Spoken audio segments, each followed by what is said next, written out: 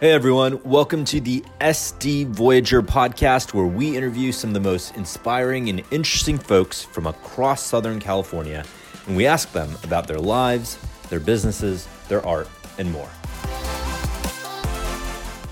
All right, so joining us today is David Oates. David is a PR and crisis management and mitigation expert. He's a thought leader in the field, and he's an expert that we feel every small business owner and operator should be familiar with. And we'll get into why, but he's also a content partner. Voyage Content Partners help Voyage in so many ways, from spreading the word about the work that we do, sponsoring our mission, and collaborating with us on content like this. And so, David, thank you so much for joining us today. And we're so excited to hear what you basically have to teach us and our audience about,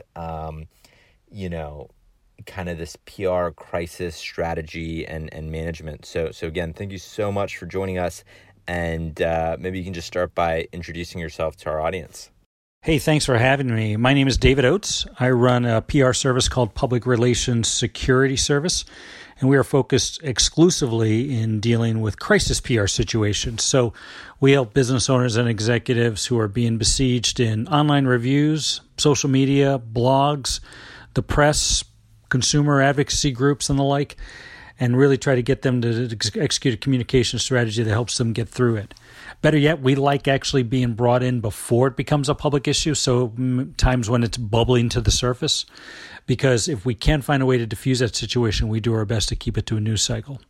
We also help companies plan for such events. If they're, let's say, a healthcare corporation dealing with like a pandemic right now, if we are brought in early enough to create some crisis scenarios, we can actually train them to do it on their own. We like those a lot better. Awesome. So, that's a great overview, but, maybe we can dig a little deeper. So what else should we know about your practice? Well, the practice really consists of three different areas. The first is education. We love to train companies on how to handle their own crisis communication matters. And in that, we like to work with HR people, general counsels, operation, finance, and of course the CEO and marketing people. And if they've got a promotional PR person on staff, we love to train them as well.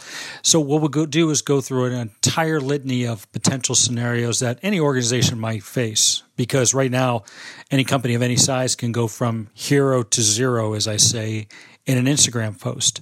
So we walk them through different scenarios and how they would actually create the messaging, how they would identify what the messaging is by different audience groups, how to ensure that they're prioritizing the right audience groups, like employees first, customers second, partners and investors third, and then media last. Because if you don't take care of your customers and partners, oftentimes the crisis PR event just continues at a breakneck pace, and you seem to not be able to get around it. And so we like to do the education point first. We find that really is a benefit that we can offer a lot of clients. But then the second is the actual handling of a crisis scenario event as it occurs. Things like generating the press releases, the social media posts, getting the digital media properties up and running so that an organization can have their narrative and their perspective set as part of the overall story. Oftentimes, when they leave it up to somebody else who is berating them online because they want to ignore it, that narrative is set and their side of the story is not being told. Or what we see companies do oftentimes is they will combat whomever it is that they're talking, sort of in a fight mode. And all that does is accelerate the anxiety and the adversarial relationship with the audiences. So they don't necessarily diffuse the situation. We help create that communication plan that actually allows them to diffuse the situation and try to get back to normal operations. And then the third thing we really like to do after a crisis PR event is help bring in experts to understand maybe what are some of the root causes that created the crisis PR event. It doesn't necessarily mean that a company has done anything wrong, but it does mean that there might be just some gaps in their operational plans, their strategic employee communications or employee policies and practices.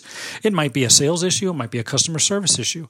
And it might involve bringing in people that can help train those individuals in the right way to handle customer interactions, employee interactions, partners interactions and those kind of things. So that way there isn't any inconsistencies in how they're conveying information, and also avoid any misunderstandings. We like to bring in those experts and help them do that. So ultimately they don't have to hire us again. I love that. It's such an empowering approach to help the business owners and operators build the necessary skill sets and foundation so they aren't dependent. I mean, if there's one thing I hate, it's like, you sign up for something or you start working with someone and then you realize that, you become completely dependent, and that's never a position I think any small business owner wants to be in. And so I think it's really, really great that you take this approach, which kind of empowers them so that they don't have that feeling of dependency. But this coronavirus pandemic, I mean, it's shown us how any organization can find themselves in a crisis situation, whether of their own doing or not. So, how can executives and owners prepare for such scenarios? Well, if anybody had in their crisis PR and scenario planning a pandemic, I will applaud them, because I don't think anybody saw this coming. But the elements of how you're going to communicate your way through this are essentially the same as anything else. First thing is, you got to tell them what you know when you know it.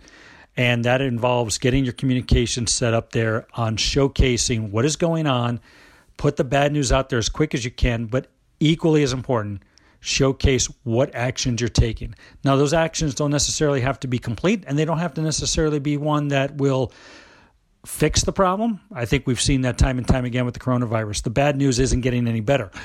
But the ones who seem to be getting the message across are the ones that seem to show at an equal time that they're given the bad news what is being done about it to the best extent possible.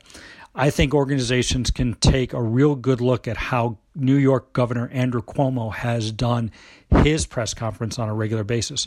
The news has not been good, but he is showcasing what needs to be done and what is being done, and a perseverance that gives people hope and rallies them around a cause. And ultimately, I think that's been his goal, is to get people to stay at home, shelter in place, and at least recognize that their government is doing all that they can. Businesses are going to be the same way. You're going to have layoffs. You're going to have people that aren't going to get paid. You're going to have orders not being fulfilled. You're going to have product not on the shelves. And the more businesses can talk through that scenario and talk about what they're doing, they will lessen the anxiety and the anger that will come from their customers, their employees, and their partners. Those who can't convey that very well are going to find that the animosity builds, and they're going to be even less effective than they can be given the pandemic. So I think the elements are very much the same, but it does require training and practice, because you don't have a lot of time to waste in coming up with this thing on the fly. This pandemic is overrunning a lot of businesses because they just hadn't prepared for that. Okay, and so what are some things organizations should always remember when responding to a crisis? There are two cardinal rules in any crisis PR scenario, and that is showing empathy and action. If you only show one, or God forbid you don't show either, you will only exacerbate the problem. And when I say empathy, I mean a recognition that an audience group, again, an employee, a customer, partners, investors, or the general public through the media, are at least acting in an emotional way, sometimes against you, for an understandable reason. It may not be an accurate reason. It may be based on half-truths or a misunderstanding, but recognizing and telling them that I understand why you're acting this way, I understand why you feel this way, will help them diffuse the tension enough to then convey the information. People get angry and anxious because they feel like they're out of control. They feel like they don't have a voice. Organizations often miss that in their crisis PR plan, because what they'll do is they'll combat it with some sort of anger or animosity or defensive posture. And all that does is confirm to the audience that they're not being heard, that they're not in control. And that'll raise that level of anxiety. So ultimately, at the end of the day, companies need to show empathy. And then right with that, the second point is to show the steps that they're taking. And as I said before, it doesn't have to be a complete set of things to do, or things that at least in the short term are going to fix the problem.